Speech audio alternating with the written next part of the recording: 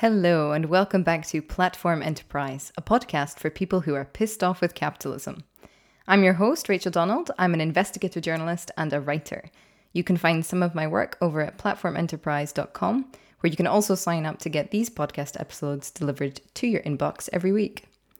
On this week's show is Will Evans, who co-created Ignition Brewery, the UK's first brewery and taproom bar staffed exclusively by people with learning disabilities. Will explains that his colleagues were typically offered jobs that kept them hidden in back rooms or storage centres, and Ignition Brewery has successfully shown that not only can his colleagues exceed in public-facing roles, but also everything else, from managing the bar to making the beer. This is a wonderful story of community, and I hope you all really enjoy it. If you do, please give the show a 5-star rating and leave a comment to tell us what you think. All right, thanks everyone. Enjoy the show. Will, thank you so much for joining me today. It's a pleasure to have you on the show. Well, thank you very much for having me, Rachel. Well, thank you for coming. Could you give some background to Ignition Brewery for listeners who will have never heard of it? Sure, of course, and they're probably alongside the vast majority of other people as well. We're a very small, not-for-profit social brewery housed in southeast London, and we were founded coming up to 6 years ago in September, as a response to the stubbornly high level of unemployment in people with learning disabilities in the UK and to an extent worldwide as well. And that was at a time, I suppose, if you look pre-pandemic, when as a country we were practically at full employment, right? So yes, of course, there is a level of unemployment, but there is always a level of unemployment. But as a country, we were practically at full employment, and still all of the other things that have been done, the projects, the activities, the programs to try and push down this incredibly high level of unemployment have not had a massive or indeed in any way significant impact. So in 2015, we thought, if we can't keep on going to large businesses and asking them to create a role, in the back room, pot washing or pushing a trolley around, and if we can't influence others to make a dent on this, we'll try and start something up ourselves. And in doing that, the key thing is to highlight the talents of the guys that we employ. So we had to find something that was appropriate, something that was aspirational, and something which was capable of achieving that. And the answer to that, based on some loose research, a bit of economics in the background, and also talking to the guys, was a microbrewery. 2015, craft breweries very popular, starting the transition from nondescript, flabby imported continental lager to something made locally with a bit of love and a bit of passion and a bit of variation. And that's where Ignition was founded. So our core purpose is to create meaningful jobs for people with learning disabilities, and broader than that, try and influence in our small way others in understanding how they can be more inclusive in employability and how they can reflect, the society that sustains them and allows them to grow.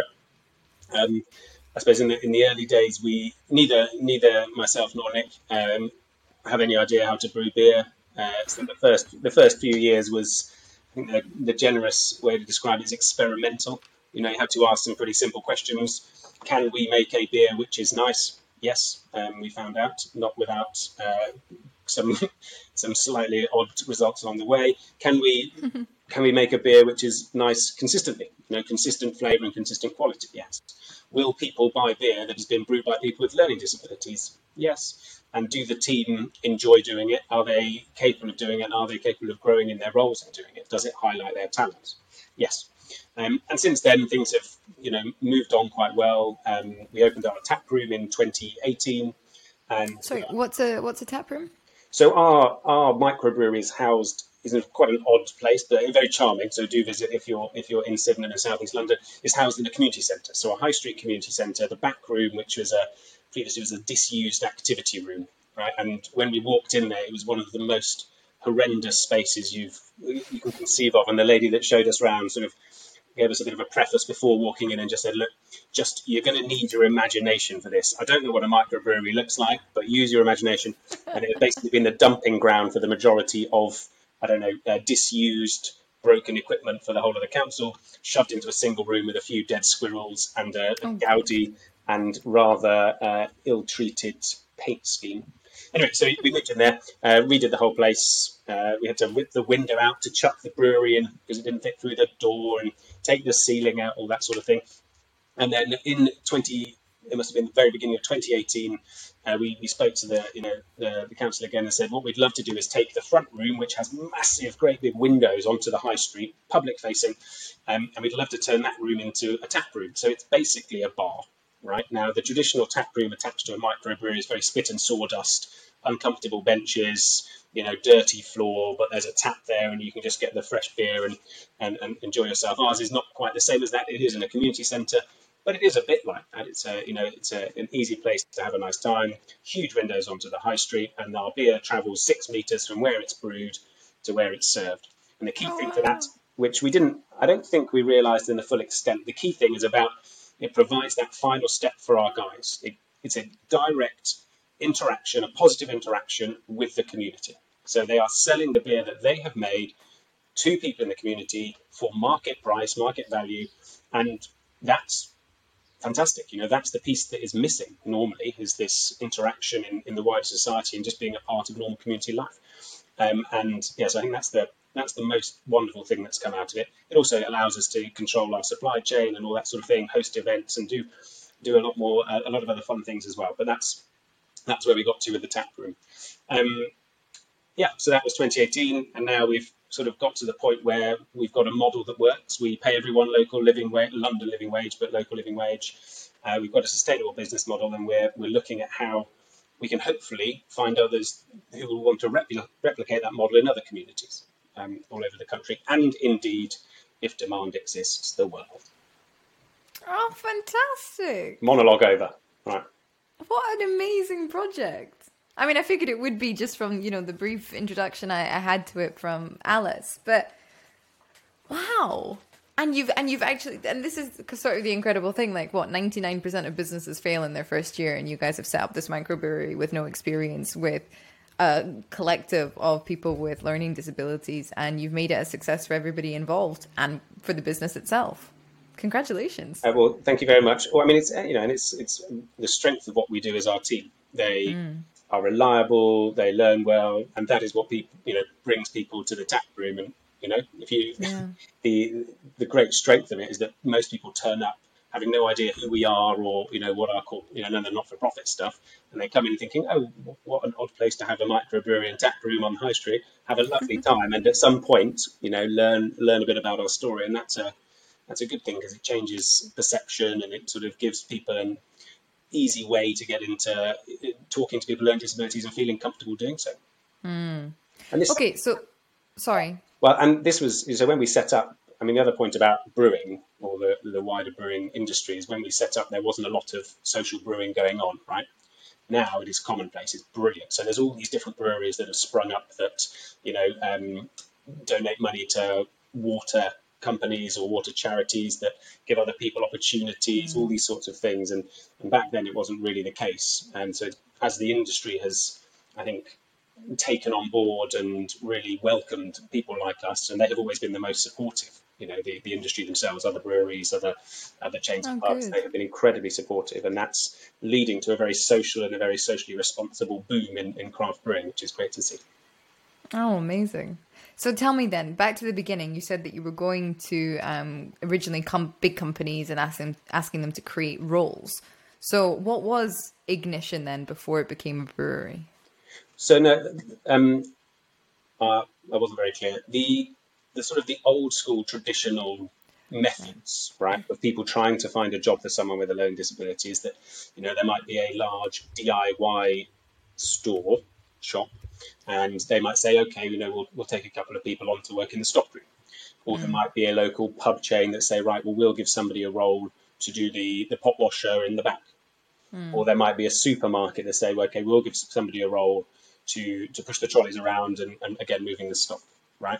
And that was just one of the ways that loads of different organisations and individuals tried to find jobs for people with learning disabilities. But they were never really set up for success. It was always either sort of carved out and then isolated, so it wasn't very rewarding for anyone, or started at such a low level that it wasn't very productive or beneficial for the business, right? Yeah. And the key things that I suppose we operate on a very different. It sounds. I think when I try and explain it, it sounds very simple, but I think it is relatively different and unique approach.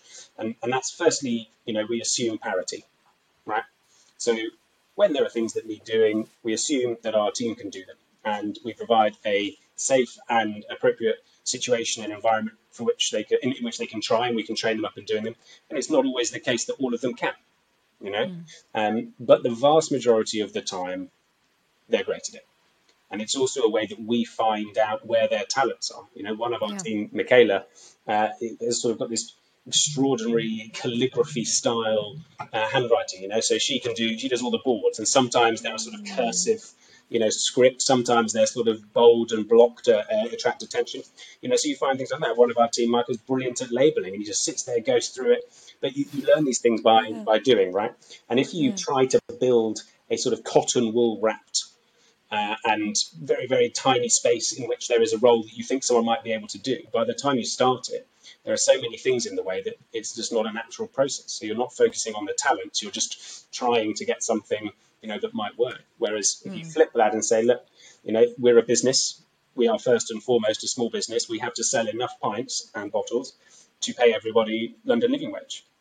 So if they make bad beer or they, create a horrendous environment in the tap room, nobody's going to buy the beer, and then nobody has a job. So we've taken an approach which is very much about highlighting the talents, showing people what they can do, and in a really aspirational setting. And that's front and centre is where the team lives. No one wants to see sort of a slightly greying, middle-aged white man, that's me, or indeed Nick, my partner, doing that. We're in the background, and we make sure that everything else sort of fits together. But the focus is on them, and we've had very, very few issues along the way. Sure.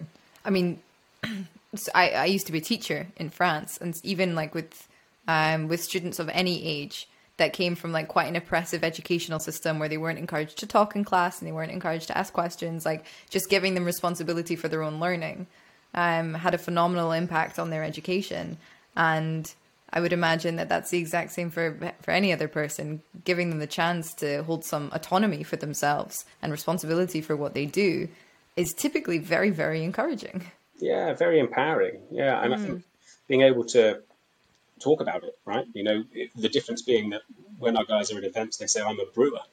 And, we've done events at sort of tier one investment banks, and these guys who are there on, 7-figure salaries are like, that's cool.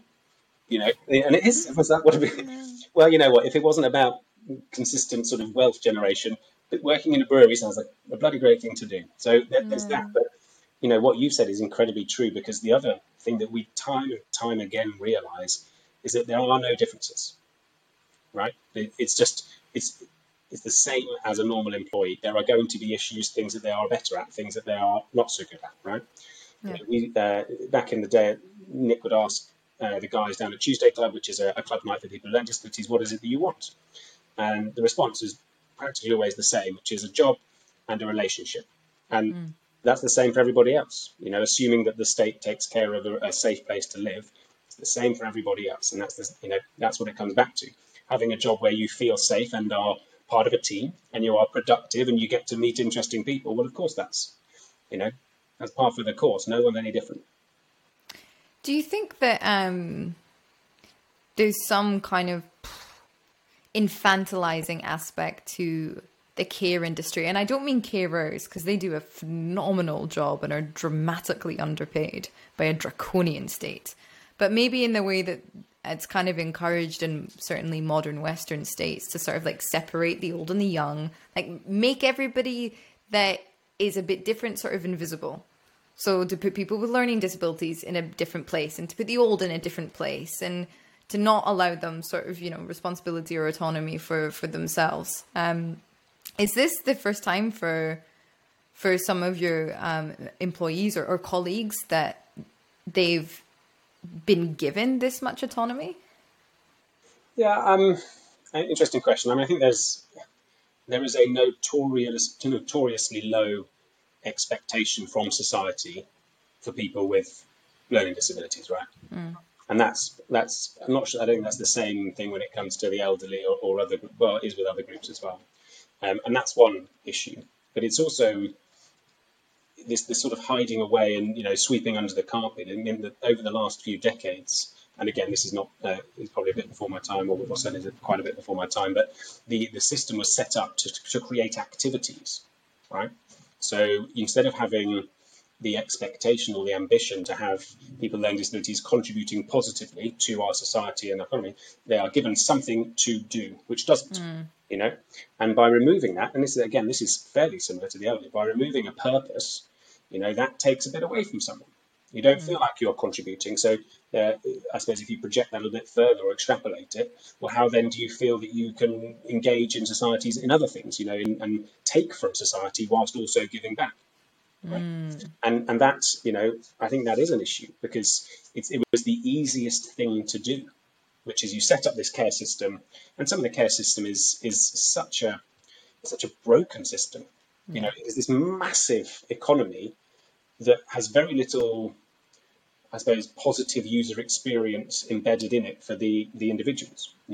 If people are saying, and have been saying for decades, what I really want is a job, right? Well, why don't you try and create some businesses that build meaningful careers or meaningful jobs for people?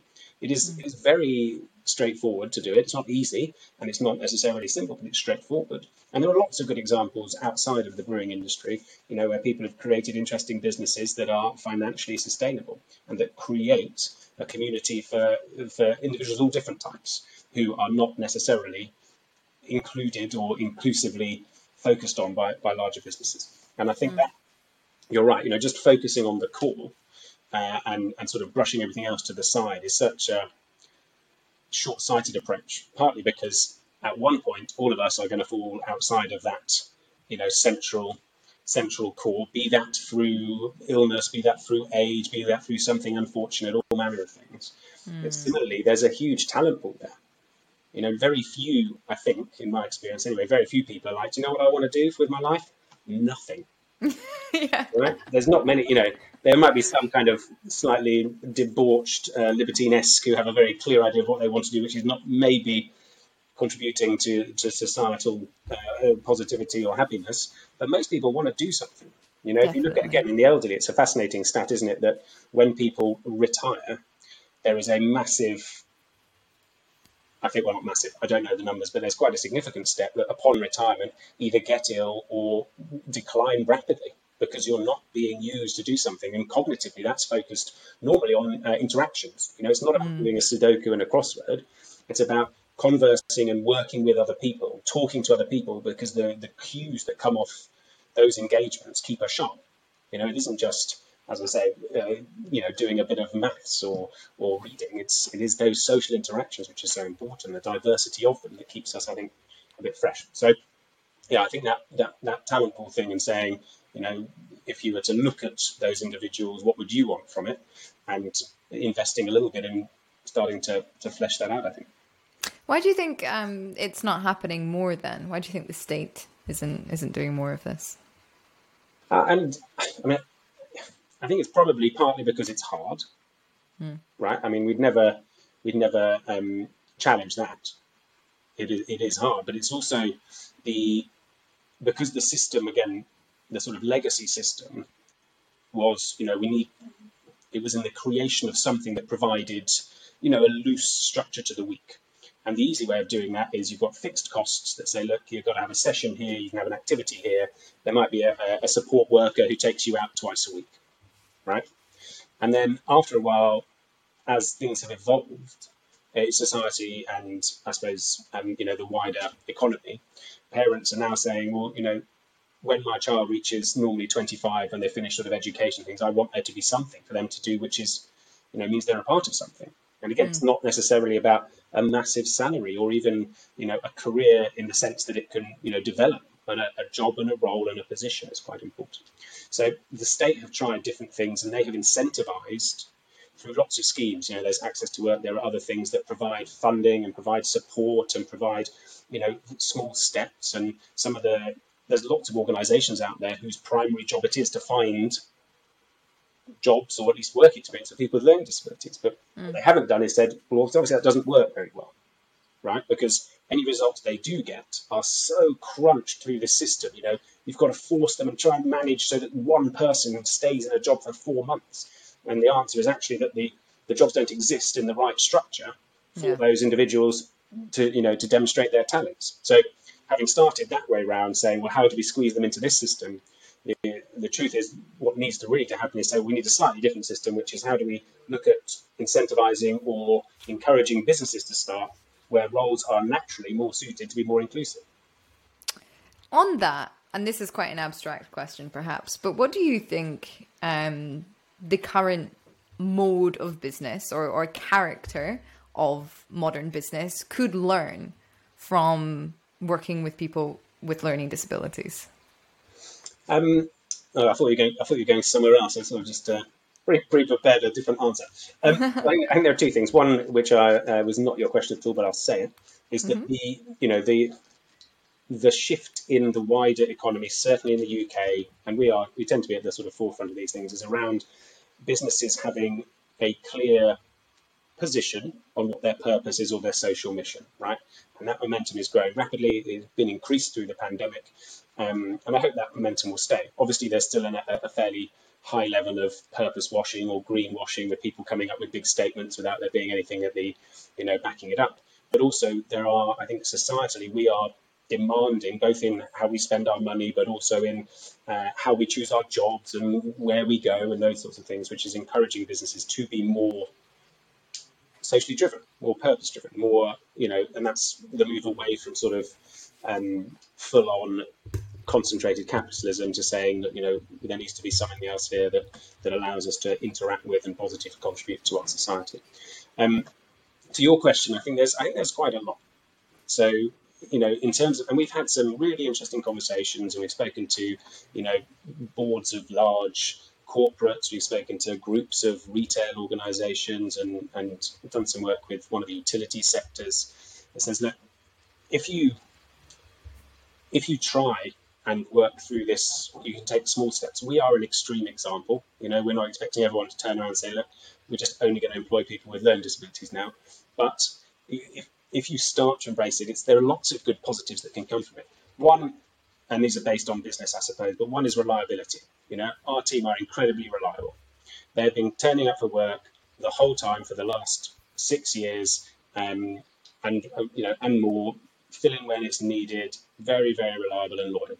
So, again, if you talk to lots of companies, one of their big problems is churn. They lose staff, move on so quickly, and the cost of acquisition and the cost of training people up is really high. So even simple businesses, right, well, why don't we get people who would love to have that job, learn how to do it really well, and then they'll be, as long as they're treated well, they'll be keen and happy to stay there. That is just a simple business decision. Beyond that, it's how it influences the team. So having a diverse team is really important. In a lot of people, it encourages much better behavior, being responsible, feeling empowered to work with people and help them. That's a really good thing. And it encourages better behavior. Outside of that, it's also how you, in terms of customer service roles or sort of just genuine human interaction. That's a really important thing. Our guys are friendly.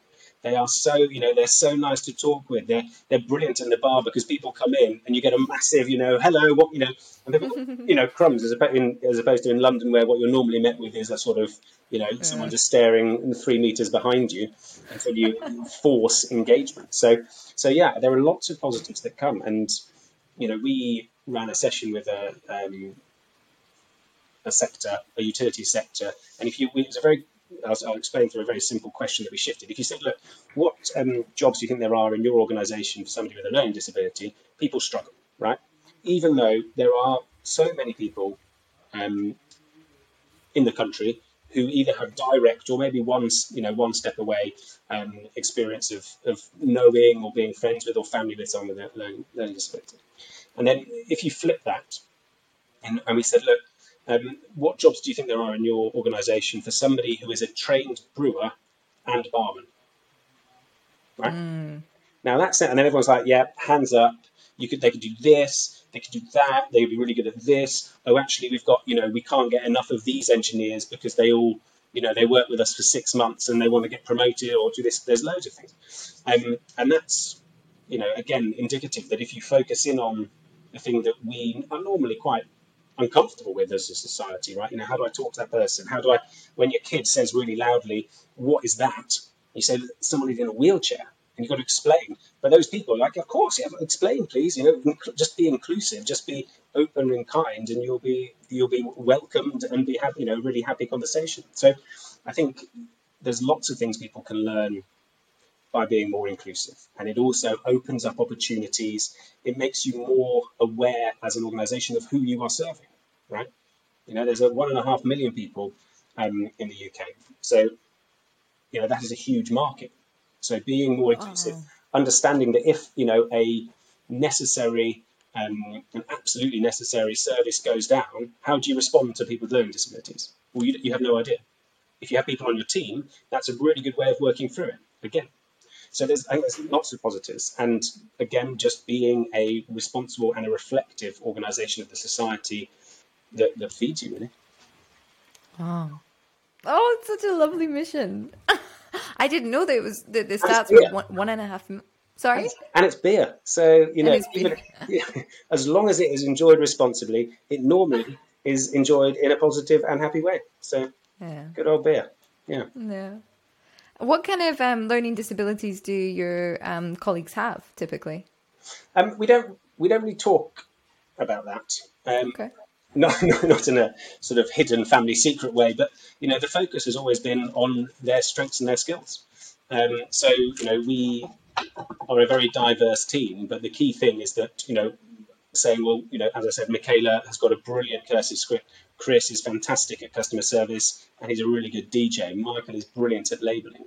And again, it's that once you work with people and you learn how they can contribute and where their strengths are, and also how you can help them develop in other ways, as opposed to trying to band in, what are the learning disabilities, what are this, just focusing on an individual and an employee is the way that we've gone about it.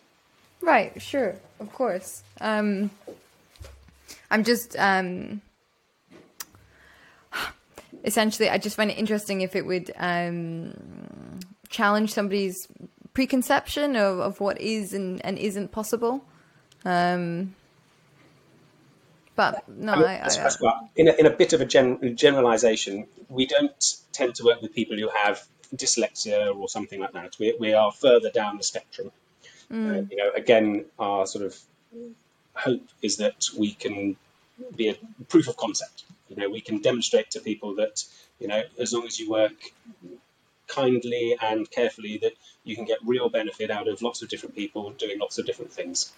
So for us, it's being an example that is again fairly far down the spectrum, so that others hopefully go, we should be better, we could be better. Why don't we start somewhere a little bit upriver? We'd be delighted if anyone did do that. How does this job change your colleagues' lives over the course of however long? I hope positively, and from all that they tell us, I think that's the case. One of the interesting things is that at the very beginning we didn't have our own brewery, right? So you go to other places called Gypsy Brewing, you sort of where someone will let you, or there's an open slot. You turn up somewhere else, you do your brew, you bugger off, you come back in a couple of weeks, bottle it, and then you take your beer, right? And in the early days, the guys were always, they'd always say like, "Oh, are we doing this again?" Because they didn't know whether or not it was just a thing, because in their, normal lives, it had always been just a thing. It'd be like a one-off. Whereas like an activity.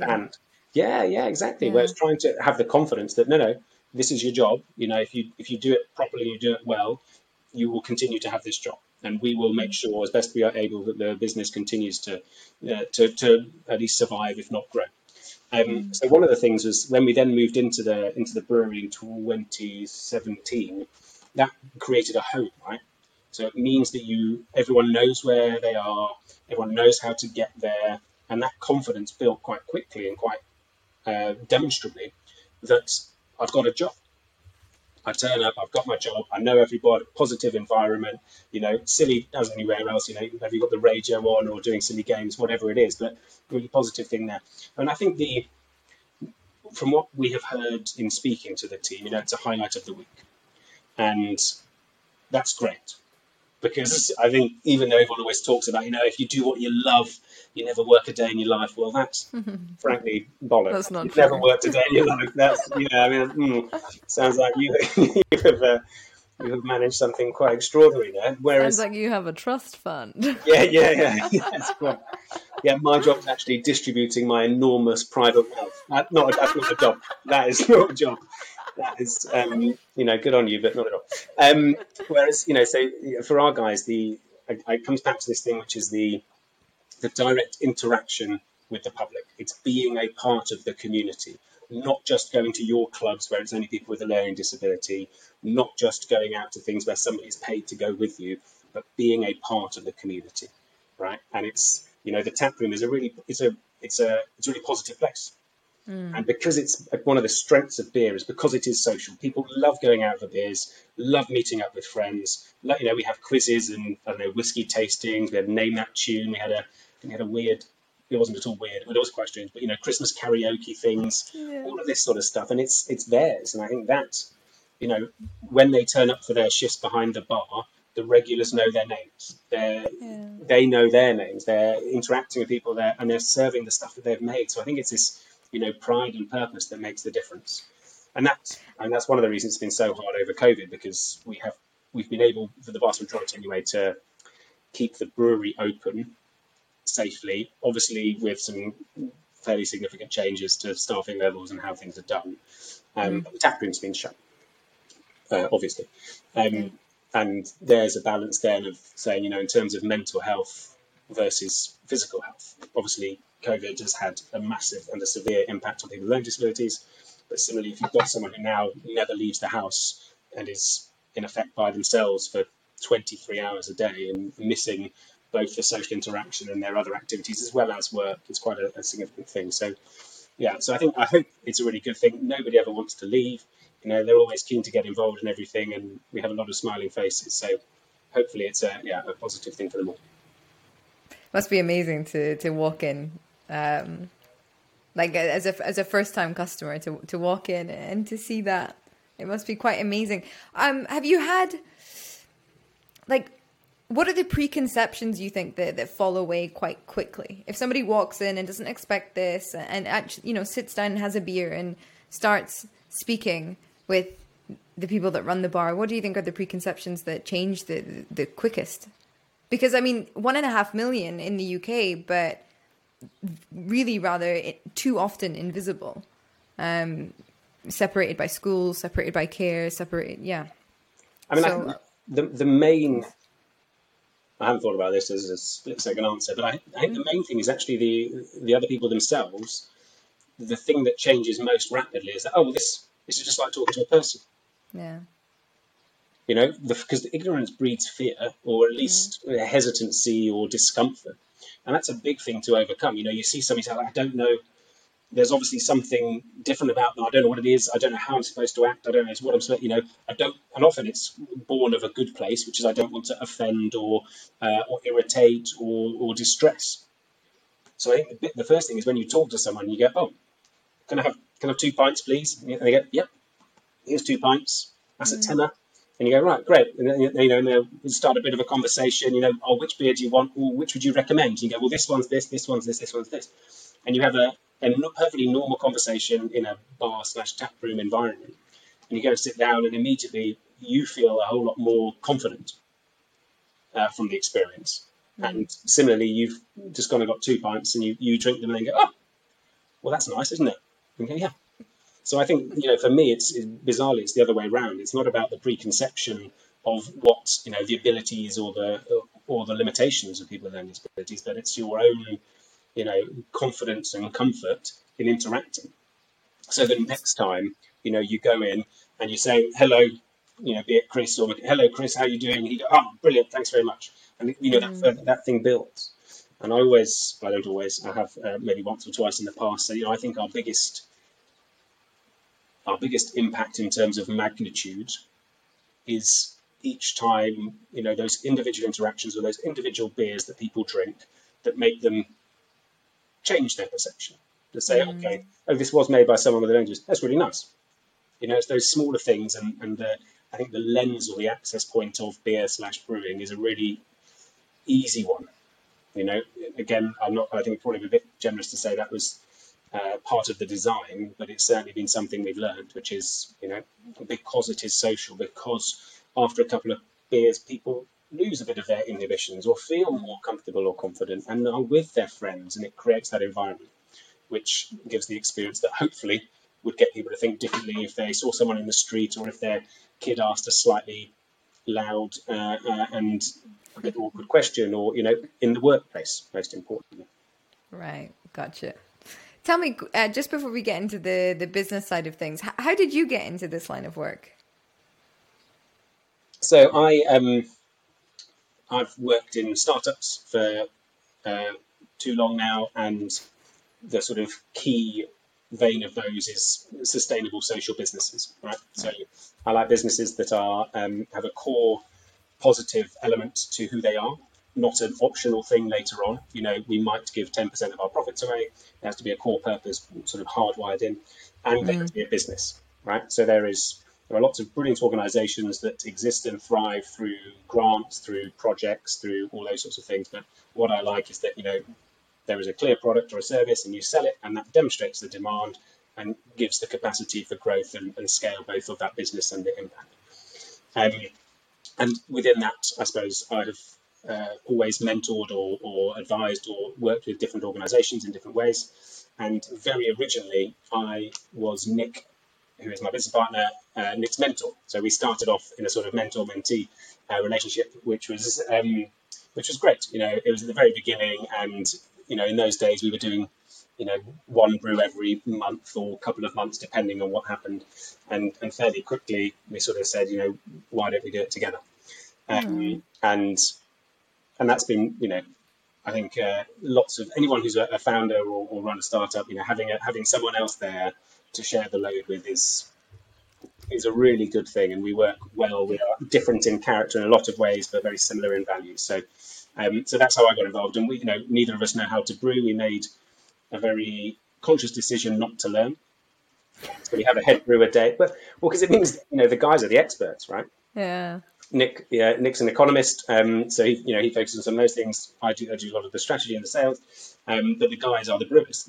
Dave trains them up, gets them to always learn new things and try new beers, and we do fun things. But so brewing, I think, I suppose, again, a long time ago, so I might just be sort of imprinting what I think now and what I felt at the time, but really exciting to do something very different, a lot of challenges, and again, beer, isn't it? So there's always fun at the end of it, and it's a positive thing. So that's how we got into it.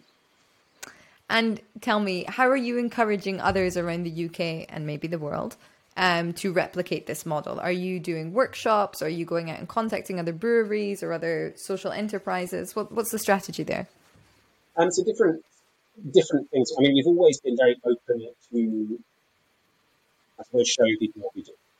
So we've had lots of people visit and say that's really interesting. We've had lots of talks and other things with people sharing what we do and how we do it, and hopefully that filters down in some ways. Initially, well, not initially, I suppose, it just took years right at the moment, isn't it? A while ago before pandemic, we looked at what do we do now? We had a sustainable model. The tap room was working well, and it was at a time when we were in a good position to do something, or we'd be sort of hands off and give it a few years, and we'd be an interesting curio, something that exists and is a good thing that exists. So that's where it stopped. And we decided we'd have a look at the growth and the scaling, and part of that, the first solution was by having a bigger brewery. Right?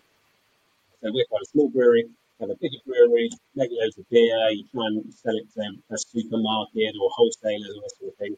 We become a more traditional brewery. And then we quickly realised that wasn't really what we wanted to achieve. And this was when it was coming to light that the value of the tap room is a huge part in the quality of the job and the quality of life for our team.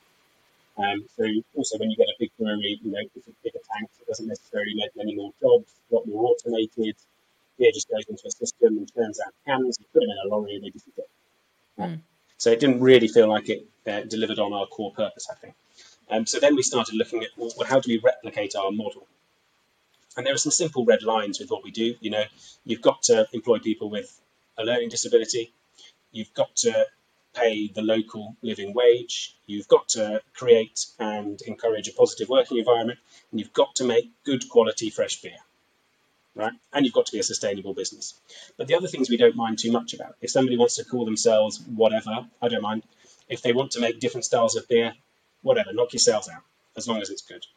And that sort of generated, and now what we're looking at is how we replicate our model so that it creates more positive jobs, and how we can help other organizations go through those early years quickly, efficiently, effectively, and get up to speed faster. So we're not sort of publicly launched, but we've had quite a few different organizations get in contact with us, be they third sector organizations that focus on the support of people with learning disabilities, local councils, individuals, and at some point, when the timing is right, obviously hospitality has taken a bit of a battering, though we're very stable, which we're very fortunate and glad for. We will release that and say, look, what we want is communities all over the UK, and indeed, if they happen to get involved and get in touch worldwide, to say, we'd like to replicate your model and grow a sort of an Ignition alliance or a partnership where we help others learn from our experience and our mistakes, but also ensure that they are able to manifest their own vision for what their brewery and tap room should be for their community. You know, I'd love one in Mayfair. I'd love one on a canal boat in Oxford. You can imagine one in a sort of barn in a sort of rural area, whatever. But as long as there's somewhere where there's a community that is quite caring and interested in this sort of thing, I think they'll be fine. Because we're based in Sydenham, which is in southeast London, and it's an unremarkable community. We get, I think, less than 1% of our sales comes from the fact that we are very close to London or part of London. That's nothing to do with it. The vast majority of our beer is sold within 2 miles of the brewery. So to replicate that, you don't need to only go to Manchester or Glasgow or Cardiff. You can go to small communities where there is a lot of community feel, and that's the other side of that wave that the pandemic has stoked, is that local is the new exotic. Local is the new luxury. It used to be that you get a guava flown in from thousands of miles away. Ooh, wow, a guava. Whereas now what you want is something that has been made down the road. I don't know why guavas are just dragon fruit, all these sort of things which it seems completely pointless to fly halfway around the world. Whereas now the luxury is local. It's something, well, I've got this and it was made just down there. I know that they use English hops, that the beer doesn't travel anywhere, and I'm drinking it and it's a small footprint. And that's, what we want in the community. So hopefully that's one way of doing it. We'll always, talk to people and discuss with people how we operate. And then in the long run, the long-term dream is that there's a whole group of Ignition partners or members doing a similar thing, and that when you go to wherever it is, a bar or a city or a country, and you find it and you know that what you're going to get is fresh, sustainably produced beer served with a big smile and a happy atmosphere. And that would be great. What a wonderful note to end on, actually. Wow. Thank you very, very, very much.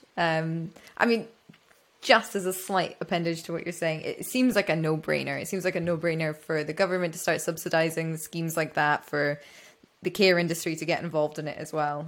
Especially, if you're creating like a financially closed loop, as in you're sustaining yourself and providing people with the opportunities that they need, it's phenomenal. Yeah, I think it's the interesting point there, Rachel, is that if you start putting those incentives in, my concern is that it attracts people who are not committed to making it a sustainable business. Right? So that's where we're a bit unique. If you start saying, look, we'll give you the, capital investment to set it up, okay, fair enough. But making sure that the people who have got skin in the game and who are responsible for it have the right outlook and the right, it's not about trying to get grant money in to do training courses. You first and foremost, you have to be a small business, because that's when, or a business, doesn't have to be small, not restricting us there, but that's when you can start talking to other organisations and saying, look, you should be doing this as well. We've shown it here. You can do it in your way, in your own time, and within your structure. That's fine. So I absolutely agree, and I hope that those be it funding or incentives or capital raises or something that mean that people can get the equipment and be up and running. Absolutely. But a key thing is about making sure that it is run as a business that demands good quality from their staff and the right sort of approach, because only then is it something which is sustainable. If it requires outside funding all the time, it will it will decline, because it becomes the same thing again. It's a service, it's a funded service. Sure. I think it's sort of one of the issues I personally have with the third sector, is the way that it's sort of been created. It's now it's always dependent on donations or on, generosity or whatever, when, we have a free market, as much as it may be an absolute nightmare to navigate most of the time, but there are opportunities in which to sort of create your own finances as a non-profit organization and feed yourself. And I certainly hope that is the future of the third sector. And I think we're seeing this wave of social enterprises as a response to its weaknesses, to the holes in its armor. But nevertheless, having a subsidy up front, or even, a bloody PDF that's like, this is what we're doing. This is happening. We're likely to have, I think, a bit of a hollowing out of the high street. So you're right. If there was a package which said, as long as you meet these criteria, you've got somebody who is a qualified brewer, you've got a manager who has experience X, Y, and Z, and you have the backing of, I don't know, a local community representative or something, we will help start you up. Brilliant. Those sort of package that makes sure the right people are doing it, but gives them, removes that sort of funding hurdle, I think would be fantastic. Yeah, but it is interesting what you're saying, that you see the strength of it lying in the community, and not just the community of the colleagues, but the community around in the community centre, and then your wider buyers that are within a 2-mile radius, the people that come in and drink. And that is what has given it the strength to grow, as opposed to a nameless sort of institution throwing some money at it and saying, get it done. Absolutely. Right. Fascinating. I don't know enough about the third sector now. I need to go off and learn more. Thank you, Will. What an interesting conversation. Yeah, we're really good. And thank you for listening. Don't get many opportunities to talk a lot these days, so I'm sort of very happy for them. Tell me, and I think I forgot to ask you to prepare this, but much in the same way that Alice platformed you, is there someone in your network that you would like to platform to be interviewed on this podcast? Oh, cool. Let me have a think about it. Sure. And I will. Yeah, I'm sure there is, but let me have a think, and then I'll send something over when I've come up with the right person. All right, fantastic. Thank you very much, Will. Brilliant. Lovely to talk, Rachel, and we'll speak soon. Hello. You can find Ignition Brewery in South London or at ignition.beer. Go and check out what they're up to. And as Will said, if you're interested in emulating their model, please don't hesitate to reach out to them. Also, before you go, don't forget to leave us a 5-star rating and subscribe over at platformenterprise.com. I just want to say an amazing way to support the podcast would be choosing a paid subscription if you have the means. I would really appreciate it. All right, everyone. Thank you for your support. See you next week.